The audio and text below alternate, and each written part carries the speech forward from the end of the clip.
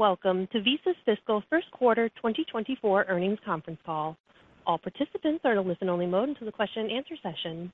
Today's conference is being recorded. If you have any objections, you may disconnect at this time. I would now like to turn the conference over to your host, Ms. Jennifer Como, Senior Vice President and Global Head of Investor Relations. Ms. Como, you may begin.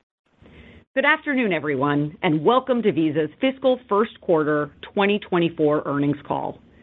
Joining us today are Ryan McInerney, Visa's Chief Executive Officer, and Chris Suh, Visa's Chief Financial Officer. This call is being webcast on the Investor Relations section of our website at investor.visa.com. A replay will be archived on our site for 30 days. A slide deck containing financial and statistical highlights has been posted on our IR website. Let me also remind you that this presentation includes forward-looking statements. These statements are not guarantees of future performance, and our actual results could differ materially as the result of many factors. Additional information concerning those factors is available in our most recent annual report on Form 10-K and any subsequent reports on Forms 10-Q and 8-K, which you can find on the SEC's website and the Investor Relations section of our website.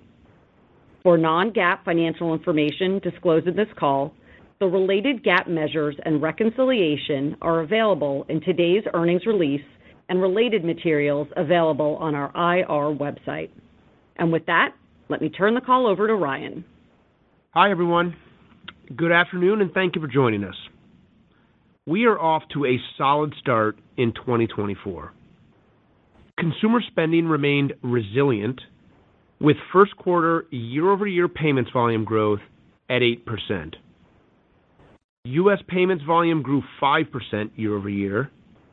International payments volume grew 11%.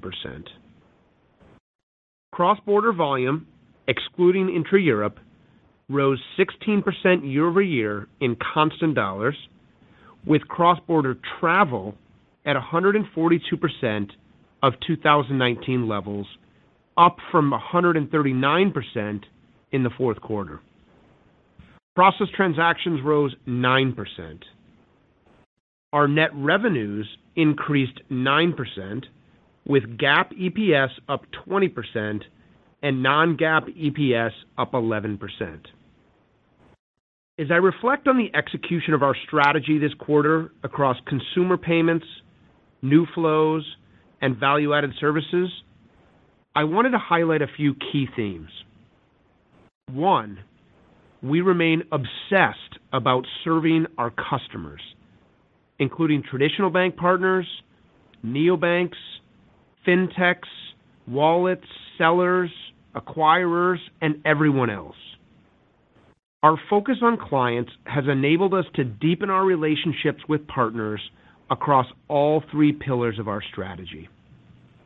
Two, we continue to seek new partnerships, new use cases, and new verticals to drive our business forward with a particular emphasis on cross-border. Three, we have gone to market with innovative solutions across our network of networks, seeking to add value for all transactions, no matter the network. And four, we are always looking for new and innovative ways to amplify our brand in service of our partners. With those themes in mind, let me provide some more details on the quarter. Let's start with consumer payments. We saw continued growth in credentials, acceptance, and engagement. Credentials grew 6%, and we now have more than 8.7 billion network tokens, up 55%. Acceptance locations grew 17%. And let me highlight two recent examples of where we have expanded acceptance. The first was in Brazil with Caixa for cash conversion at their over 10,000 lottery branches. They are now accepting Visa credit and debit cards to pay for utilities, tax collection, lotteries, and voucher payments, which are called boletos.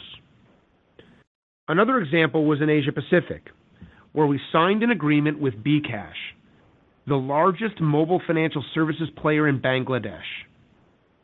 Already a client with Visa Direct, they now have enabled Visa's 15 million plus cardholders in the country to use their in-app QR code to pay at more than 550,000 Bcash merchants. These examples demonstrate our local approach to expanding our global acceptance footprint. Tap to Pay grew 5 percentage points from last year to 77% of face-to-face transactions globally, excluding the U.S. In the U.S., we reached 45% penetration. One highlight from the first quarter is that Lowe's has enabled Tap to Pay acceptance. We believe that tapping provides the best buyer and seller experience in the face-to-face environment, and we have seen that play out in the results. In a recent Visa study in the U.S., we saw on average 2 more transactions a month and spend lift of $70 a month for those who tap with a Visa debit card versus those who don't tap. Now on to some noteworthy updates from the quarter, which demonstrate our ability to deepen and expand partnerships as well as create new ones. In Europe, we renewed our agreement with İşbank, the largest private bank in Turkey with 33 million cards, for its consumer and commercial credit and debit portfolios. As part of that renewal, they will be issuing the first Olympic and Paralympic Games credit card in Europe outside of France, leveraging our sponsorship. In Poland, we signed a new issuing agreement with PKO Bank Polski, the largest issuer and acquirer in Poland and Central Eastern Europe for consumer and commercial debit. In Greece, we expanded our partnership with Piraeus Bank, the largest bank in the country, to become their exclusive payment network across their consumer and commercial credit and debit portfolios. These are all fantastic examples of the attractive position and strong pipeline in continental Europe I spoke about last quarter. In Japan, we expanded our credit issuance partnership with EPOS, one of the fastest growing issuers in the country, affiliated with department store Marui. They will use Visa Managed Services, which is a part of our advisory solutions where we embed Visa employees within a client organization to help execute against key initiatives. In Korea, we renewed and expanded our partnership with Shinhan Card, the largest issuer in the country, for consumer and commercial credit and debit. Shinhan has also committed to utilizing a suite of Visa's value-added services, including consulting and marketing, to advance their business. In Mexico, we renewed our agreement with BBVA across consumer and commercial credit and debit, along with value-added services, including risk, advisory, and data tools. And last, in the U.S., we extended our agreement with Bank of America for multiple value-added services, including Visa's loyalty platform service, Cardinal Commerce 3D Secure service, Verify Order Insight digital service, and DPS debit processing. We also continue to be a partner of choice for fintechs around the world. First, in the U.S., we renewed with leading fintech Chime for their debit and credit builder secured card portfolios, as well as for Visa Direct. In Latin America, we renewed our debit and credit contracts with Rappi, one of the largest fintech and merchant clients in the region with more than 30 million customers. They will also utilize numerous value-added services, including CyberSource and Decision Manager. And finally, we are excited about a new global partnership with HSBC for their fintech initiative Zing. Starting with the UK, we are supporting the ambition to launch this multi-currency proposition in more than 30 markets. Visa's capabilities through Tink, Currency Cloud, and our consumer payment solutions offer a powerful customer proposition and rapid deployment for Zing and HSBC. Through these renewals and new partnerships, you can see how we are focused on building a deep relationship across all the capabilities Visa offers. Now moving to new flows. We have updated our sizing of the new flows opportunity using the latest market data available. Excluding Russia and China, we see $200 trillion of opportunity annually across B2B, B2C, P2P, and G2C. Certainly an enormous number. We are working with our clients to deliver Visa's commercial and money movement solutions to help digitize these flows on our network of networks. Starting with Visa Direct, total transactions this quarter grew 20% to 2.2 billion, and on the P2P cross-border front, transactions grew more than 65% year over year.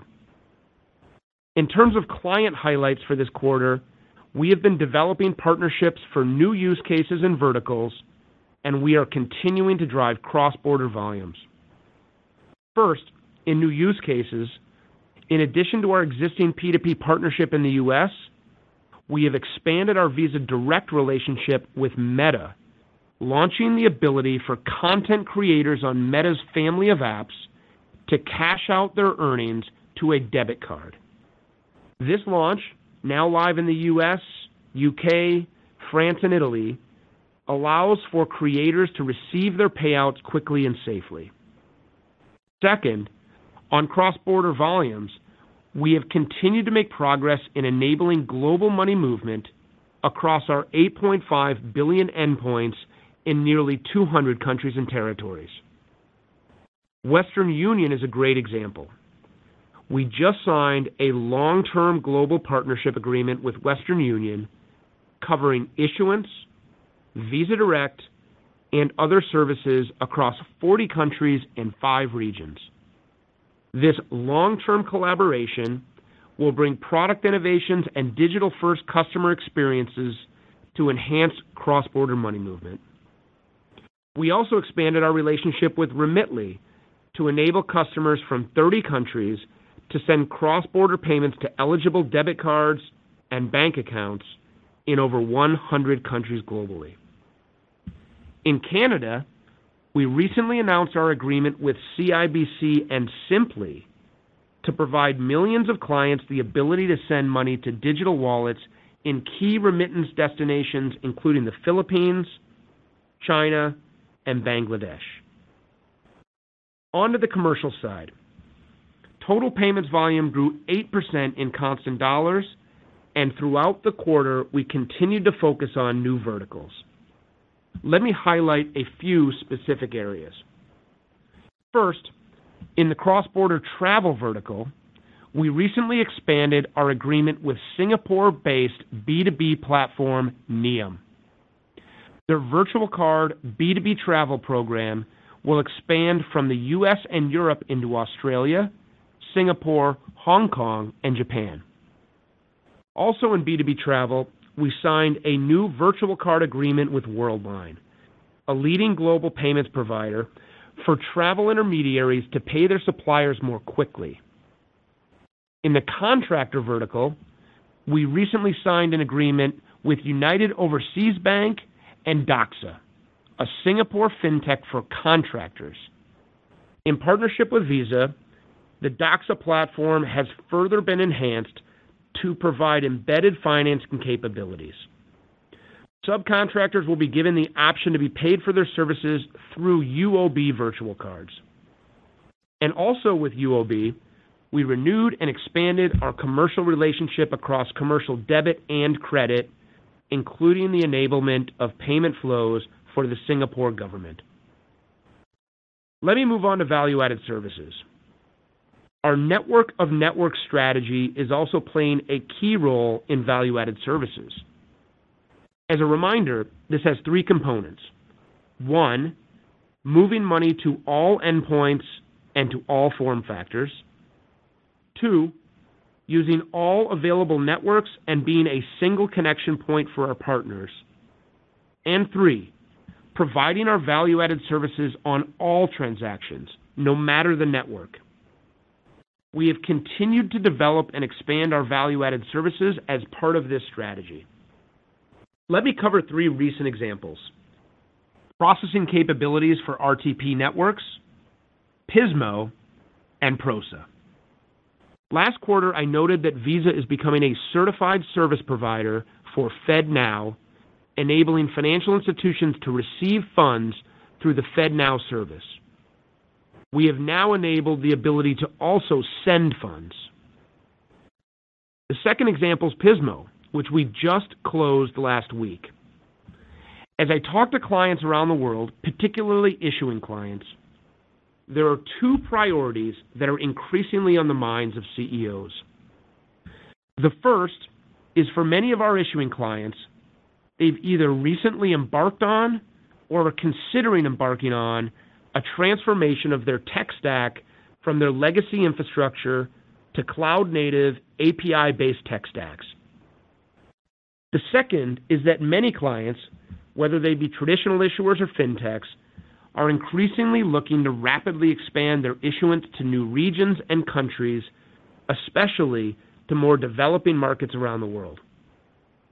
Our clients are looking to Visa to help them with both of these priorities.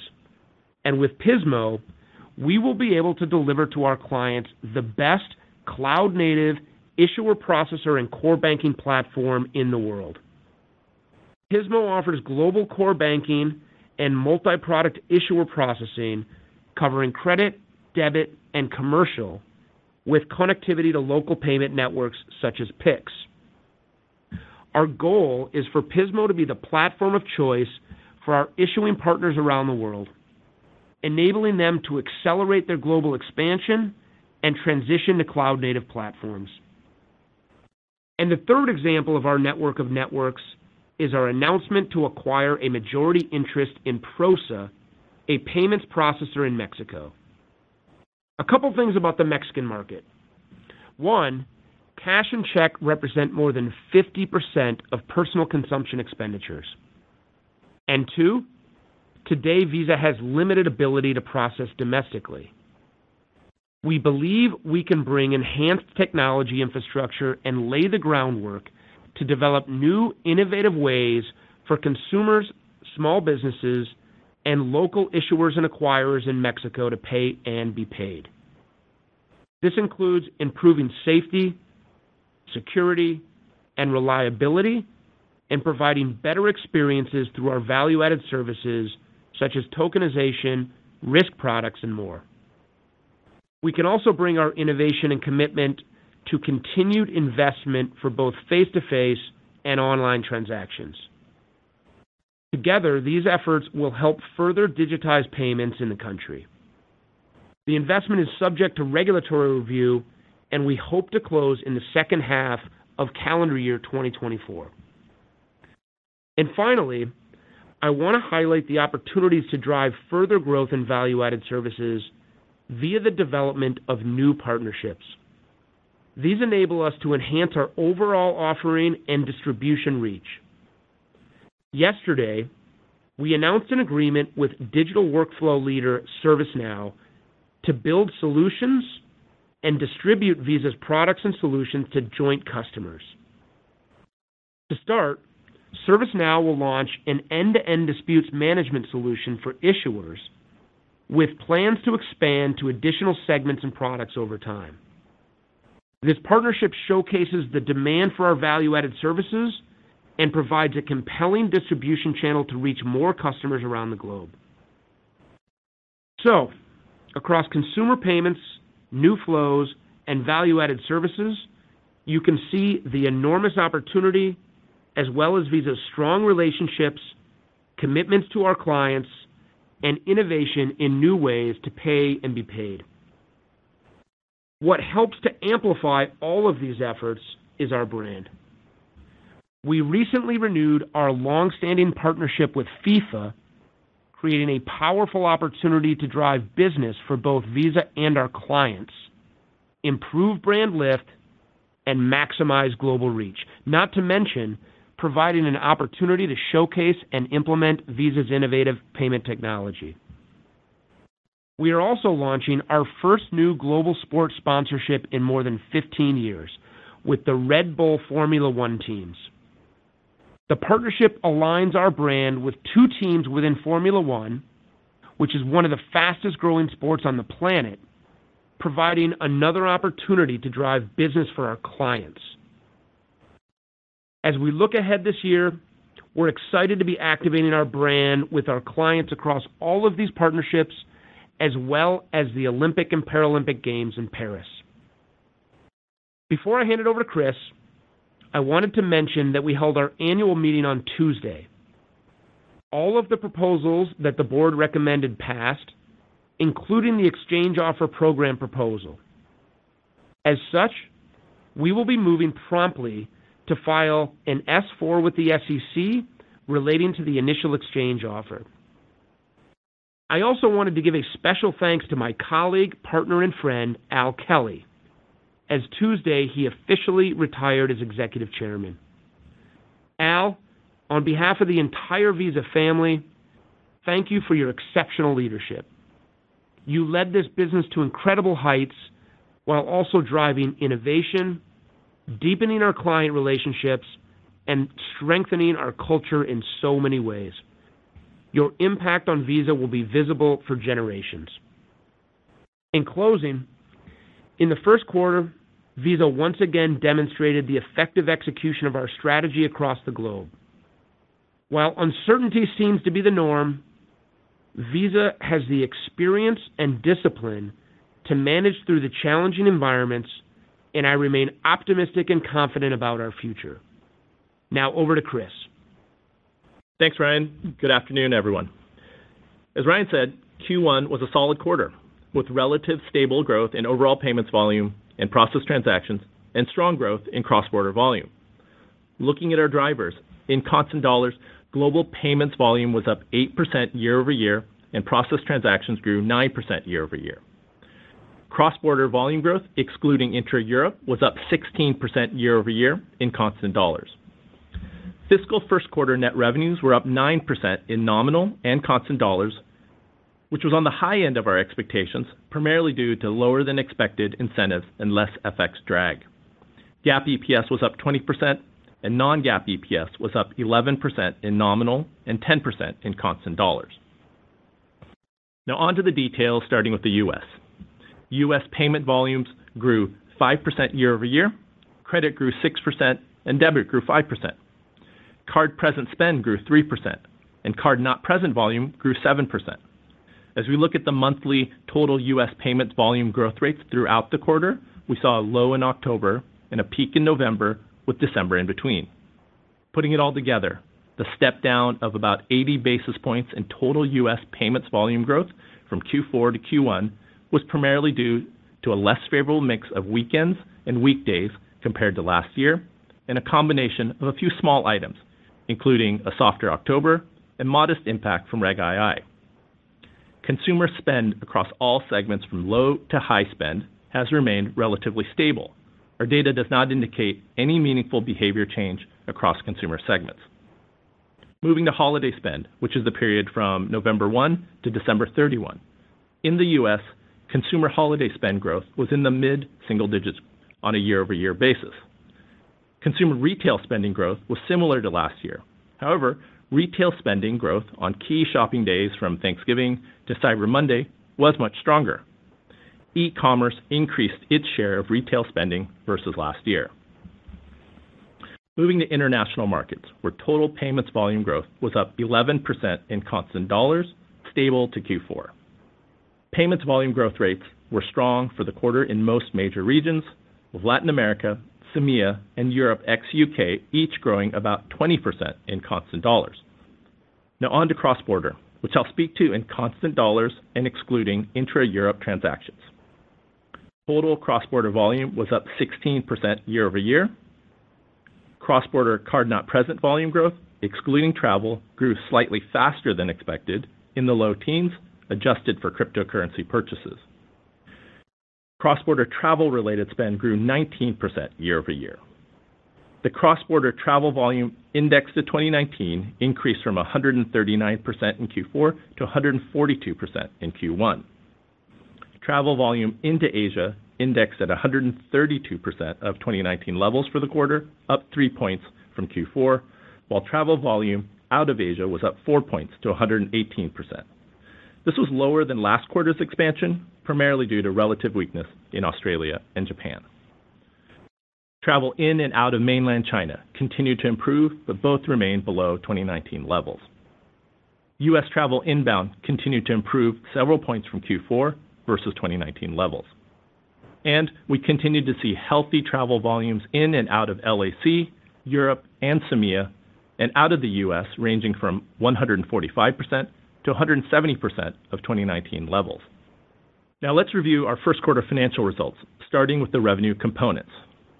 First, as any new pricing usually goes into effect in April and October, this quarter, each of our revenue components benefited as a result, and the growth rates were either further enhanced or offset by the additional factors, as follows.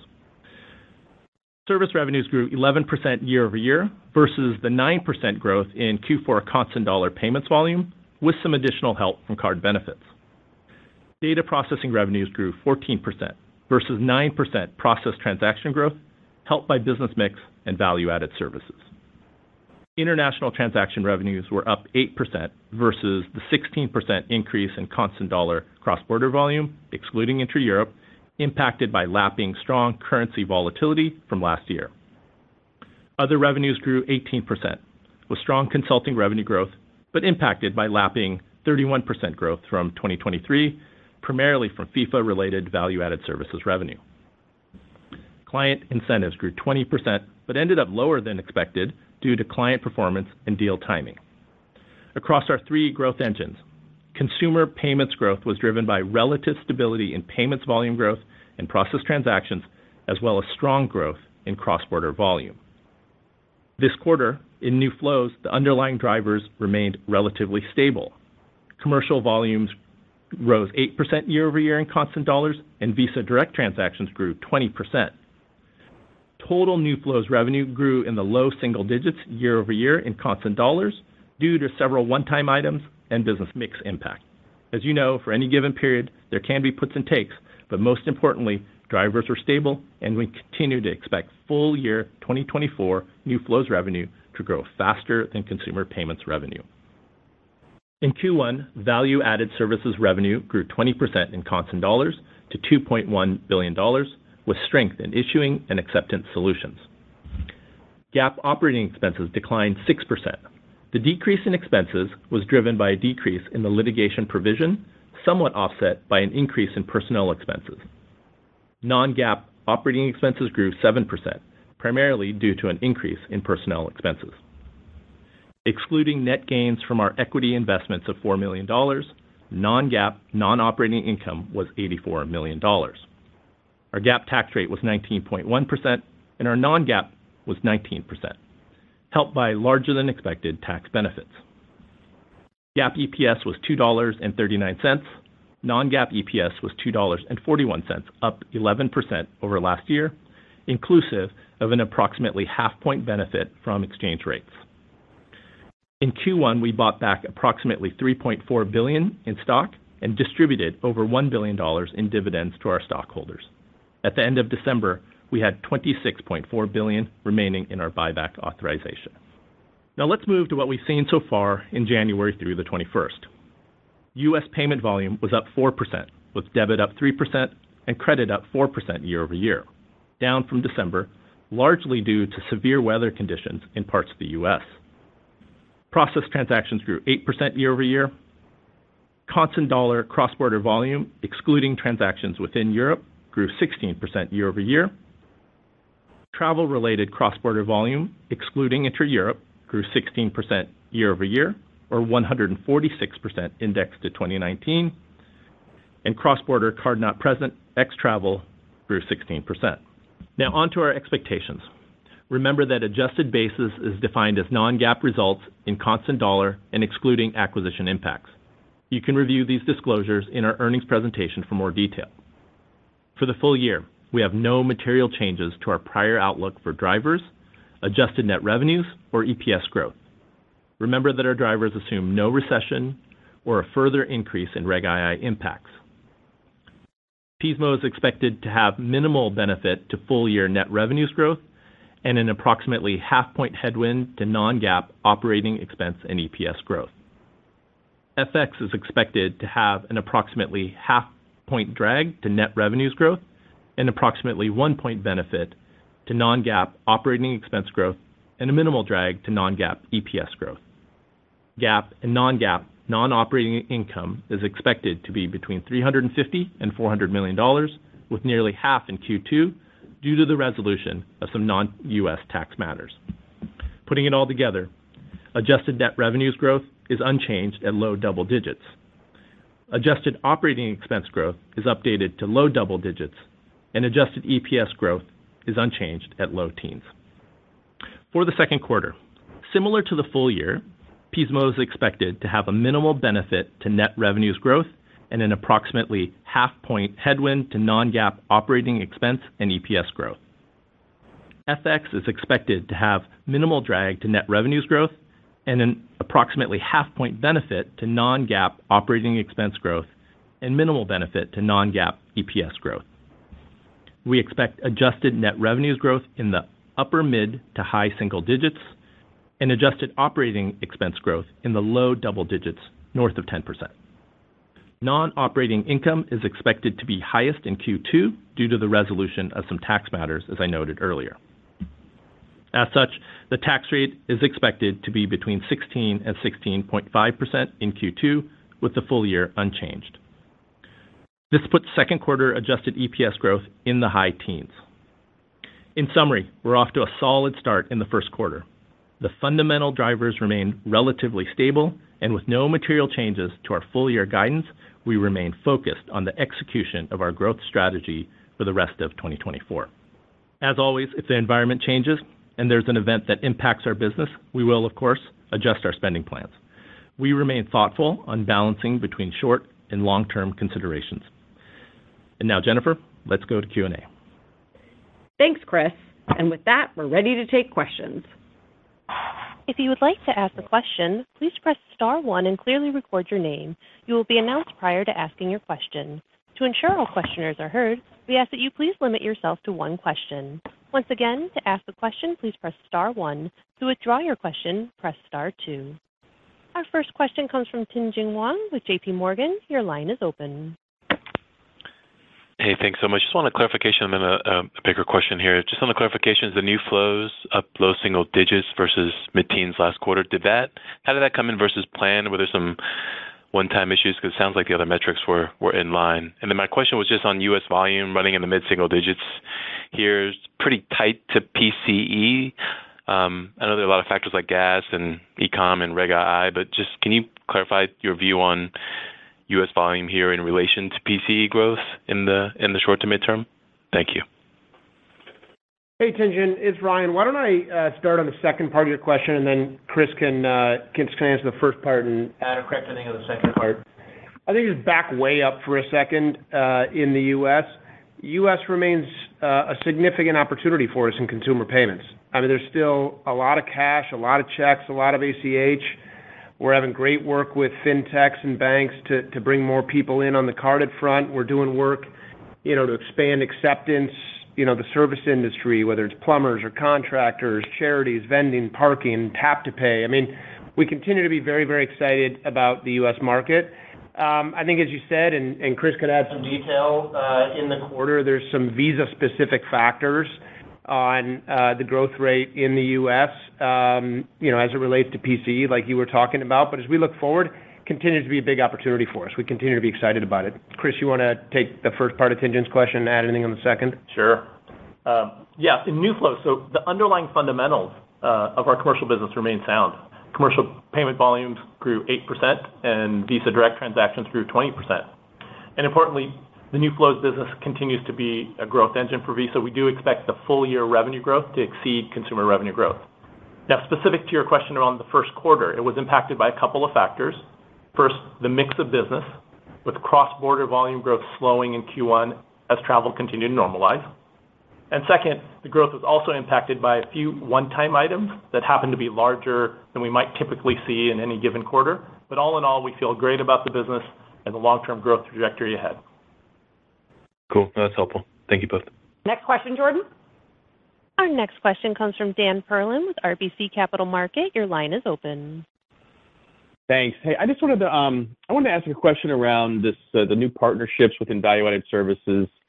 Ryan, it sounds like as part of the priorities you want to get value-added services on all the networks, and I think you were alluding to the fact that this is going to be maybe a bigger shared responsibility with this partnership growth. And ServiceNow is obviously a great example, but I'm just trying to reconcile kind of how we should be thinking about Visa maybe opening up those opportunities with all these new partnerships and what that may do at some point to the financial picture of the company. Thanks.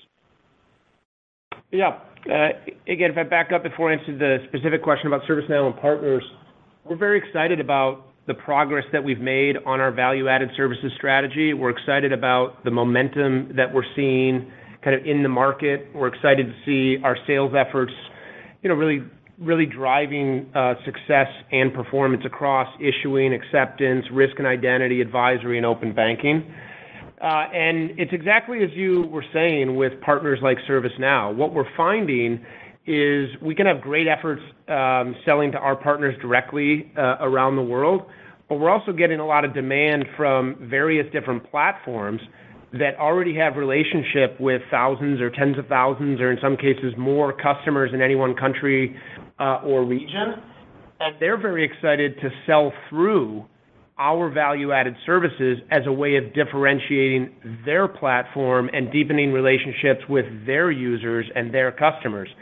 And so in the example of ServiceNow, they had been talking to their bank clients, and their bank clients had asked for and been interested in some of the dispute services that we provide. And so we're going to market first, as I said in my prepared remarks, with our dispute services via ServiceNow. We've got a pipeline of other products and services that we're working with them on, and we're deep in discussions with other platforms around the world about bringing our money movement solutions and our value-added services solutions as a way to differentiate their platform and add value to their users. Next question, Jordan. Our next question comes from Craig Moore with FT Partners. Your line is open.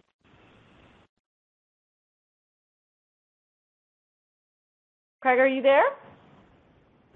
Yeah, sorry. Can you hear me? We sure can. Okay, great. I wanted to ask if you can be a little bit more detailed in the comments around Reg II and how you're seeing volume move perhaps off your network. And second, if you can just add some detail around the one-time items that impacted Visa in the U.S. in the quarter, I'd appreciate it. Thank you. So why don't let me talk a little bit about the business aspect of Reg II, and then Chris, you can hit both of those specific questions, the Reg II and the one-time items. I think it's important at this point to just observe, we're 6 months in now since Reg II in the U.S., and we've had a chance to really engage with our clients and partners, on the merchant side of what we do. And we're having really good discussions, really good dialogues. It's been a great opportunity for us to highlight our products, our services, and especially the various different things that differentiate a Visa debit transaction from other alternatives. And to be honest, we're getting a chance to have conversations at more senior levels in the organization about the details of our products than we've ever had before, which is great. And so far, we're having great success. The sales conversations have been positive. The results, client by client, that we're finding as we're able to talk to them about the features and benefits of Visa Direct are great so far, and feel really good about our results 6 months into this so far. So, Chris, you want to hit the two pieces specifically? Yes, will do. So yes, on Reg II. So as we indicated, we did see some modest impact in the U.S. Payment volumes growth in the U.S. was down about 80 basis points from Q4 to Q1. And that slowdown was primarily due to a couple things. One is the mix of spend days, but also there were a few smaller things, a softer October and the modest impact from Reg II that we're talking about. So a couple things. It's important to note we've actually not seen any meaningful changes to volumes being routed away since October. So all in all, the impact is modest, really hasn't changed over the past quarter, and that's actually what we have assumed in the outlook that we shared for the rest of the year. Now, to your second part of your question about one-time items, I talked a little bit about the things in the U.S., Reg II, and the slow October. The other place where I talked about one-time items was in the new flows business. As I said, the revenue growth was impacted by a couple things. One, I talked about the cross-border normalization as on travel. And then secondly, there were these one-time items, and I'll give you an example of one. In the normal course of our business, we regularly true up or true down our incentive and rebates with our clients based on their reported metrics. And in the first quarter, the net impact of these adjustments ended up being larger than we might typically see in a quarter. But all in all, it's not something that gives us concern. The underlying business fundamentals remain healthy, doesn't change our expectations for the full year growth for new flows revenue, which will continue to outpace consumer revenue. Next question, Jordan. Our next question comes from Sanjay Sakhrani with KBW. Your line is open. Thanks. Good evening. I guess just a question on the slower volumes year to date on the severe weather. I'm just curious if there's been any softness beyond that. And then maybe do you expect that spending to sort of reaccelerate because the weather's gotten better? Or maybe you can just speak about that a little bit. Thanks. Yeah. Thanks, Sanjay. Yes, we did see that growth slow down the first week of January, and we've looked really closely at it, and it's directly correlated to the extreme cold weather that's hit many parts of the U.S. I'll give you a few examples. For anyone in Kansas City, they know this. We went from 45 degrees in the last week of December to -10 in the first few weeks of January, and so no one was out and about, and we saw growth in Kansas City go from mid-single digits growing to declining mid-single digits. To take another example, in San Diego, those that are lucky enough to be there, 60 degrees, and we've seen stable mid-single digit volume growth into January. And maybe a third example that highlights the swings that we saw. In Dallas, it was nearly 60 in the first 2 weeks of January, and then dropped below 20 degrees in the third week, and we saw the exact same pattern following with our card-present volumes in that third week. And so to the second part of your question, the good news is we've seen these type of weather-related patterns before. They tend to be short blips, and over the course of the quarter tend to get smoothed back out. Next question, Jordan. Our next question comes from Ken Suchoski with Autonomous Research. Your line is open. Hi, good afternoon. Thanks for taking the question. I wanted to ask about the EPS growth outlook. You know, it looks like you're guiding to high teens EPS growth in fiscal 2Q, which I think implies a mid-single-digit decline in the share count quarter over quarter. But I'm just trying to figure out, you know, why that doesn't flow through to the full year EPS growth figure, where you're guiding to low teens growth. So if you can help us reconcile that, that'd be great. Maybe there's some, you know, tax and OpEx impacts in the back half of the year that we're not accounting for. Thanks so much. Yeah, no, it is specific to Q2. I think I mentioned on the call there were some tax matters that were resolved outside of the U.S. that brought our tax rate down in Q2 into the 16% range. That same matter also had some benefit that hit the NOI line, which also then helps the high teens growth rate on EPS in Q2 specifically. For the full year, it doesn't change the tax rate, doesn't change our prior outlook for EPS growth. Next question, Jordan. Our next question comes from Harshita Rawat with Bernstein. Your line is open. Good afternoon. I want to follow up on services. Given how increasingly important these are to your revenue growth, can you give us some insights, quantification on the composition of your value-added services, and, you know, DPS, CyberSource, risk, etc., and maybe also expand about the growth drivers here with regards to attach rates, processing penetration, geo expansion. They're growing almost 2x faster than your card volumes overall services, so we are trying to understand the growth drivers here. Thank you.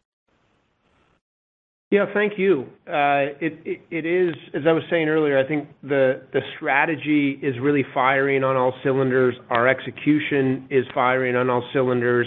The client demand remains strong. The TAMs are large, as you were saying.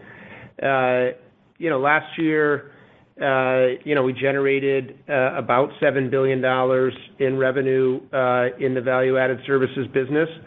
I think we said in the quarter it was a little more than $2 billion and up 20% in constant dollars. Those are great results. To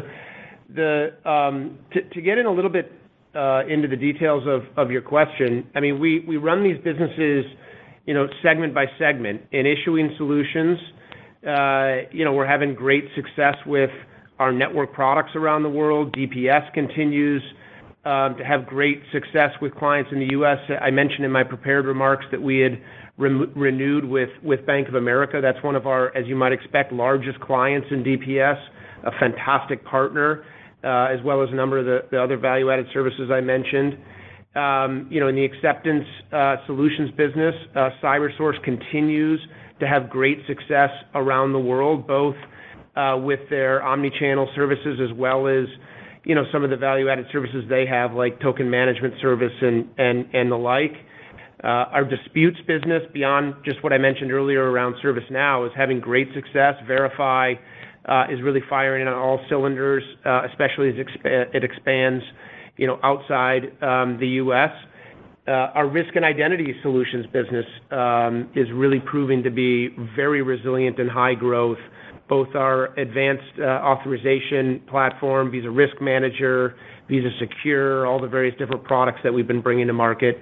And then, our advisory services continue to do well. I mentioned in a few of the client wins in my prepared remarks, the success we've had with our managed services platforms, where we're embedding teams of Visa employees in our clients, working shoulder to shoulder with our client partners day in and day out, week in and week out, month in and month out, helping them drive their business forward. I mean, that drives revenue growth, that diversifies our revenue, but more importantly than any of that embeds us in the building with our clients, helping them grow their businesses, makes our core business even more sticky. So, it's execution, it's product pipeline, it's delivery, and we feel really good about the results. Thanks for the question.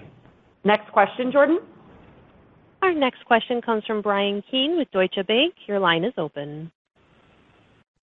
Hi, guys. Just wanted to get a couple clarifications. I think last quarter, Chris, you talked about growth would be at a low point in the first quarter, and then you would see it you'd see that trough accelerate going forward.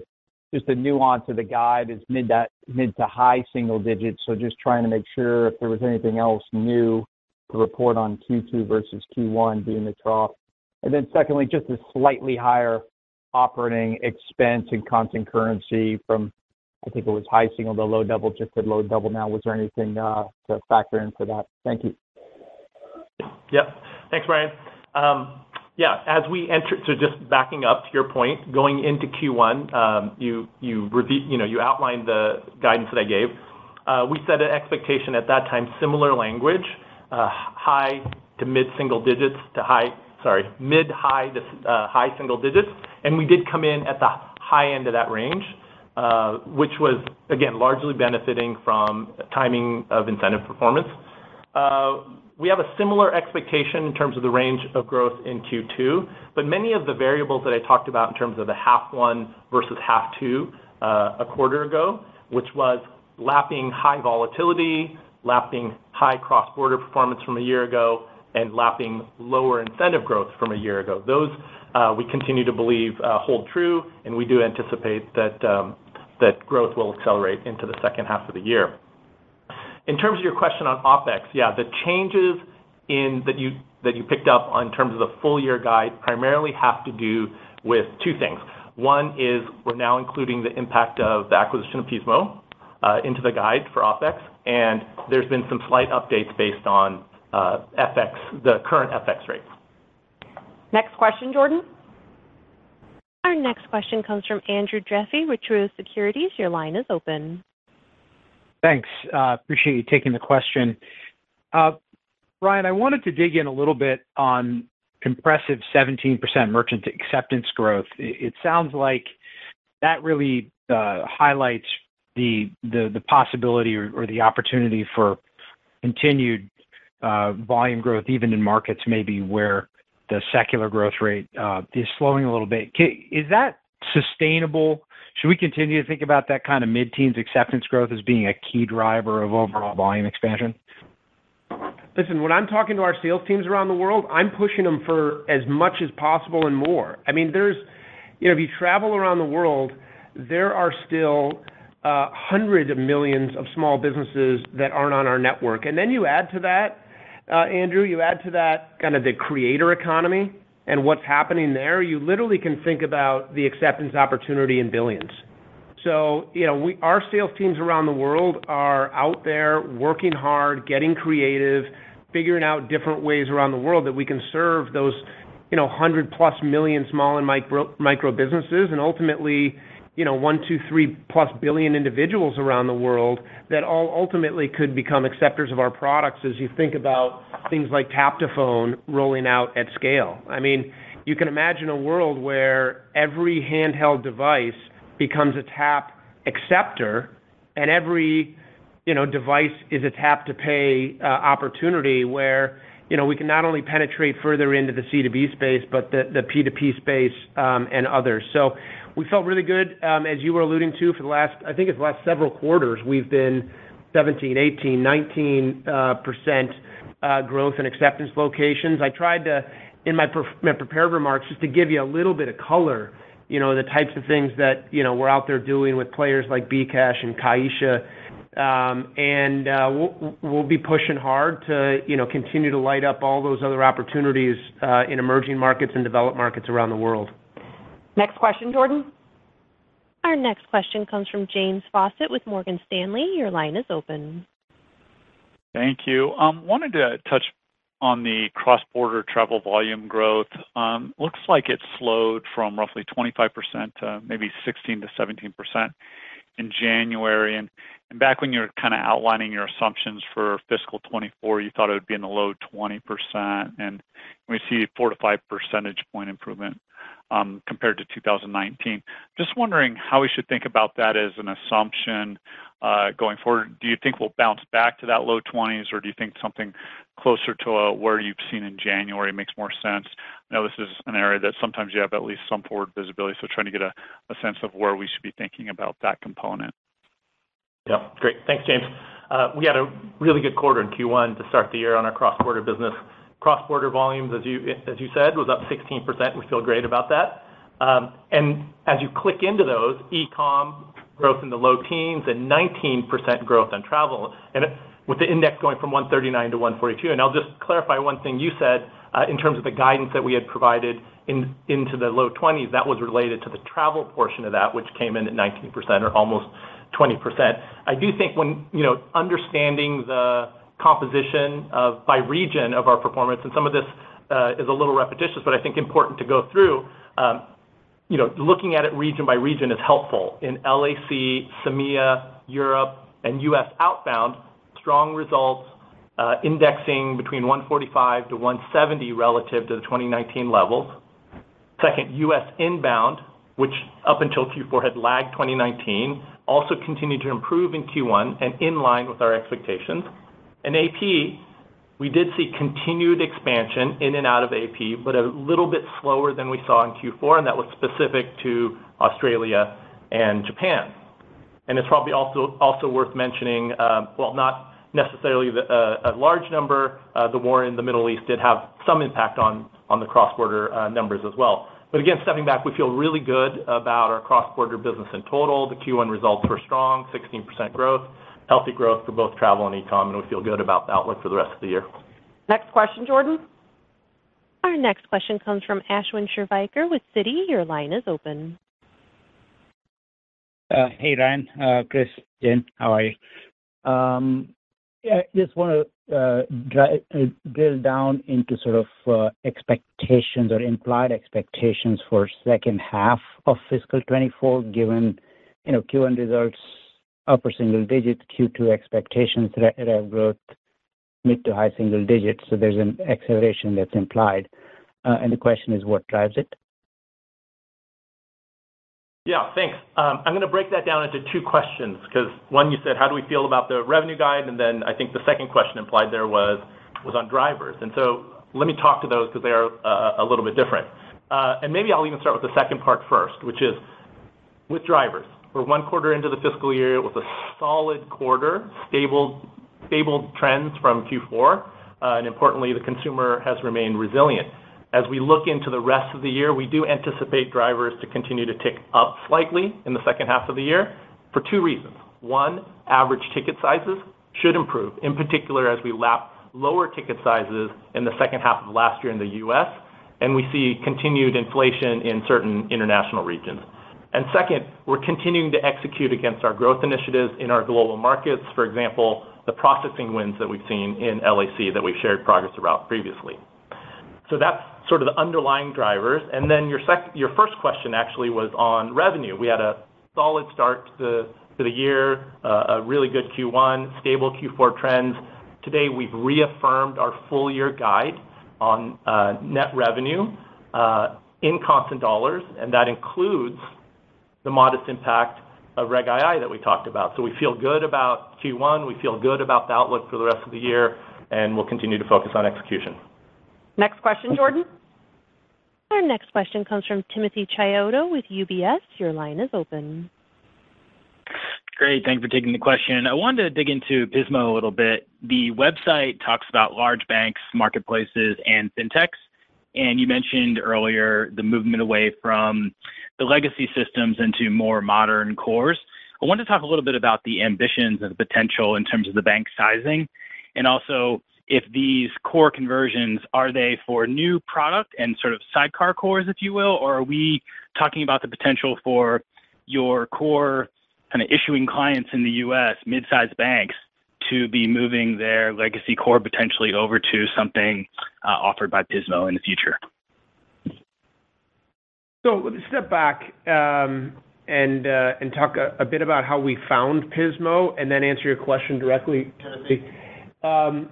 I mentioned in my prepared remarks these narratives and these priorities that we've been hearing from CEOs of banks all over the world, in the U.S., all over the world, medium-sized, big-sized banks, which is, one, they're trying to make this transition from their legacy tech stacks to the cloud, and the second is they want to expand, especially in emerging markets where they don't have enough options of issuer processors to help them.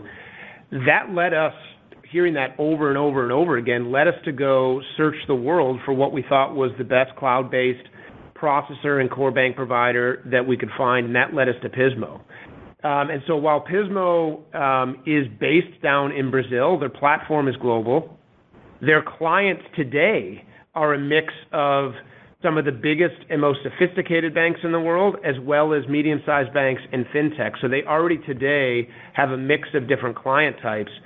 And our ambitions are what I said in my prepared remarks, which is we want this to be the preferred provider of banks around the world. You asked specifically about mid-sized banks in the U.S. for their core banking platform. The short answer is absolutely. As you think about large banks and their issuer processing capabilities, not just for debit, which we have today in the U.S., but for debit, credit, prepaid, commercial, not just in the U.S., but globally, we think Pismo is absolutely a solution that our issuers could be using around the world. So, yeah, it is a global platform. We have global ambitions, given the relationships that we have, the privileged relationships that we have with banks big and small in the U.S. and around the world. We feel good about our ability to distribute the product to them. Last question, Jordan. Our final question comes from Jason Kupferberg with Bank of America. Your line is open. Thank you. Just wanted to ask if we're still comfortable with low double-digit processed volume and transaction growth for this year. I know both of those started off kind of in the high single-digit range, ticked down a little bit in January. And also, any change in your thoughts around fiscal 24 incentive guidance? I think we were looking for modestly less dollar growth than in F23, but you did a little better than expected in Q1. Thanks.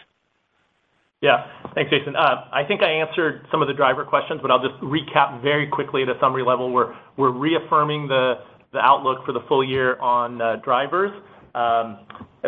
Second half benefiting from average ticket sizes in the U.S. and inflation in certain international regions, and continuing to execute against a number of our growth initiatives in global markets, processing wins in LAC is the example that I used a minute ago. And so, yes, to your first question about reaffirming the guide on drivers. And then, sorry, repeat your second question for me? Just on the incentive guide. Incentive, yes. On incentive, yes. Also, no change in outlook for the full year. As you know, we manage the business to net revenue growth. That's where we're focused. We've updated our guidance for the full year and Q2 on that, and we'll continue to, like I said, focus on execution. Thanks, Chris. And with that, great. And with that, we'd like to thank you for joining us today. If you have additional questions, please feel free to call or email our investor relations team. Thanks again, and have a great day. Thank you for your participation.